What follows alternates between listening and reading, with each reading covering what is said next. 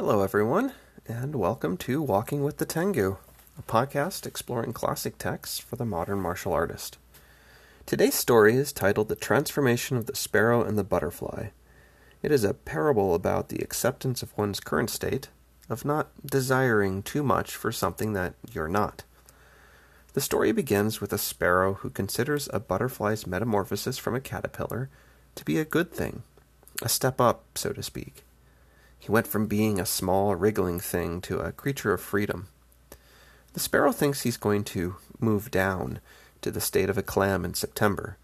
As a quick side note, this belief may have come from Chinese folklore that observed sparrows gathering on beaches in September.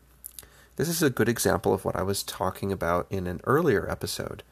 Sure, they didn't understand the science of what exactly was happening here, but they did base their theories on real, observable, repeatable events.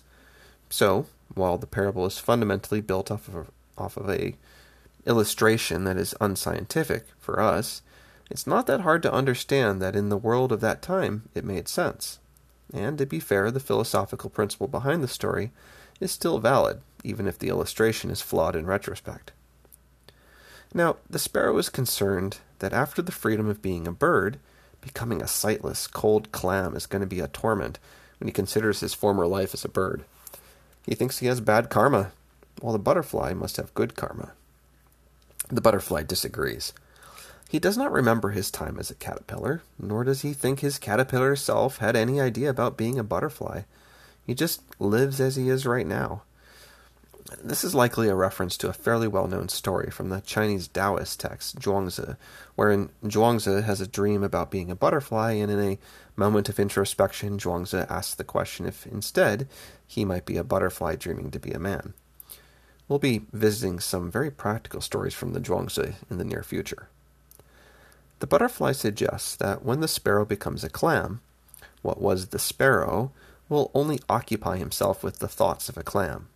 He'll be in the right place, he'll be in the right temperature, and he will just live in harmony with the existence of who he is in that moment. The butterfly states, "It is the consistency of principle that when form changes, the mind and chi change with it. Principle has no form, but exists within chi."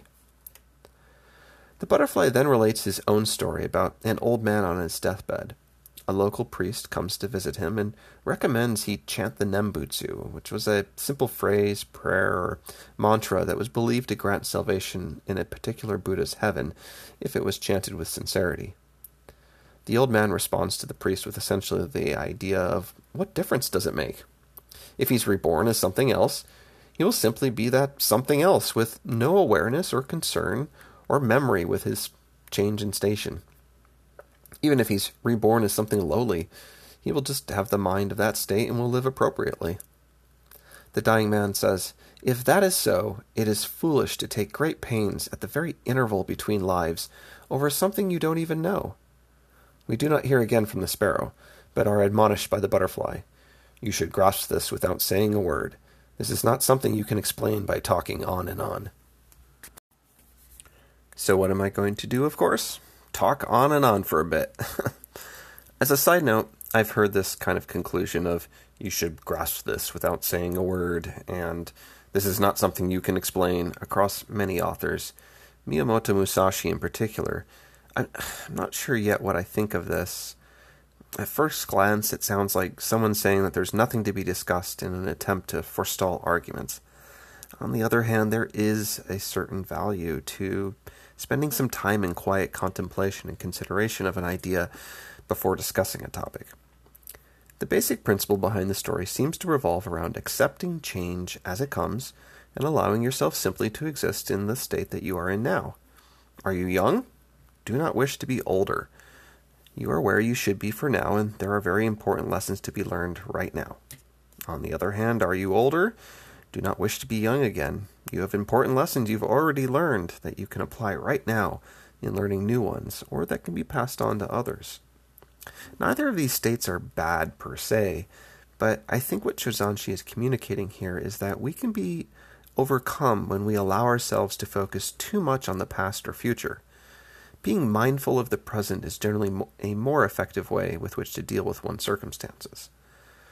On a more practical level, if one is in a bad position, be it in a self-defense or sparring situation, being overly concerned with the fact that this is happening won't much matter if you don't make your way through it. The change is coming regardless of what you do. Naturally, I don't think this is meant to indicate that we aren't supposed to plan ahead or consider lessons from the past, but to be bogged down in regret or sadness or what-ifs at what has or will transpire is not a useful choice. Consider a hypothetical situation. Let's imagine you were competing in a tournament and in the final rounds find yourself with a loss. If you had won, you would have gone directly to the finals. But now you have to fight another match with another opponent to see which of you will continue to the finals. You could allow that single loss that brought you to this runoff match to overwhelm you. If you allow this loss to occupy your thoughts, it will distract your focus and sap your will, and in all likelihood increase the possibility that you'll suffer another loss in your next match. If instead you just relish the moment, focus on your present, and maintain the same will that you had throughout the rest of the tournament, you'll likely fare better in this next match.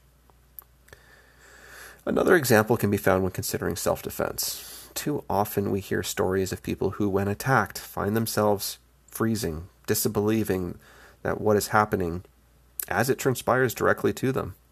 The thought, this isn't happening, or this would never happen to me, running through their head. Instead, don't worry about why something is happening, and instead deal with what is immediately in front of you right now. You can worry about the why after whatever kind of violence you're facing has been dealt with. There are many situations, both on the mats and off, that this principle can apply to. Don't let your regrets from the past or fears of the future stop you from achieving your best in the present. That's all for today. Please help the podcast out by sharing and telling people about it. The best way you can help us is just by letting people know that it's out there and what it's got you thinking about. Thank you for listening, and talk to you again soon.